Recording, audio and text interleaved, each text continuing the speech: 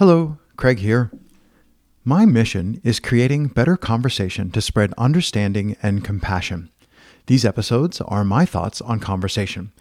If you click through to the notes for these episodes, you'll find the full text and additional quotes and links which inspired my thinking. This episode is titled Prompts, and it's not a test. In an interview, if a guest slips into "this is a test" mode, things get awkward. And if I ask, "What's something people get wrong about you?"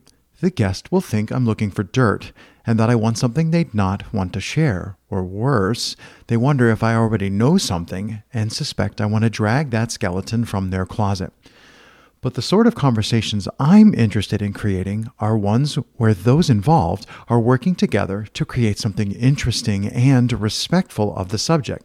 So it's important to create the environment where the guest naturally treats questions as prompts.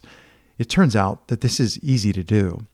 If I honestly want the good sort of conversation, then my actions follow automatically. I share things about myself, and doing so invites the other person to share.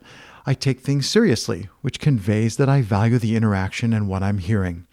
I express my interest directly by asking interesting questions which show the other person I'm genuinely curious. Overall, I demonstrate that I'm listening because I'm interested, rather than because I want to do something with what I'm about to hear. I'm listening to comprehend, not listening to respond nor refute. So those are some of my thoughts on conversation. What are yours?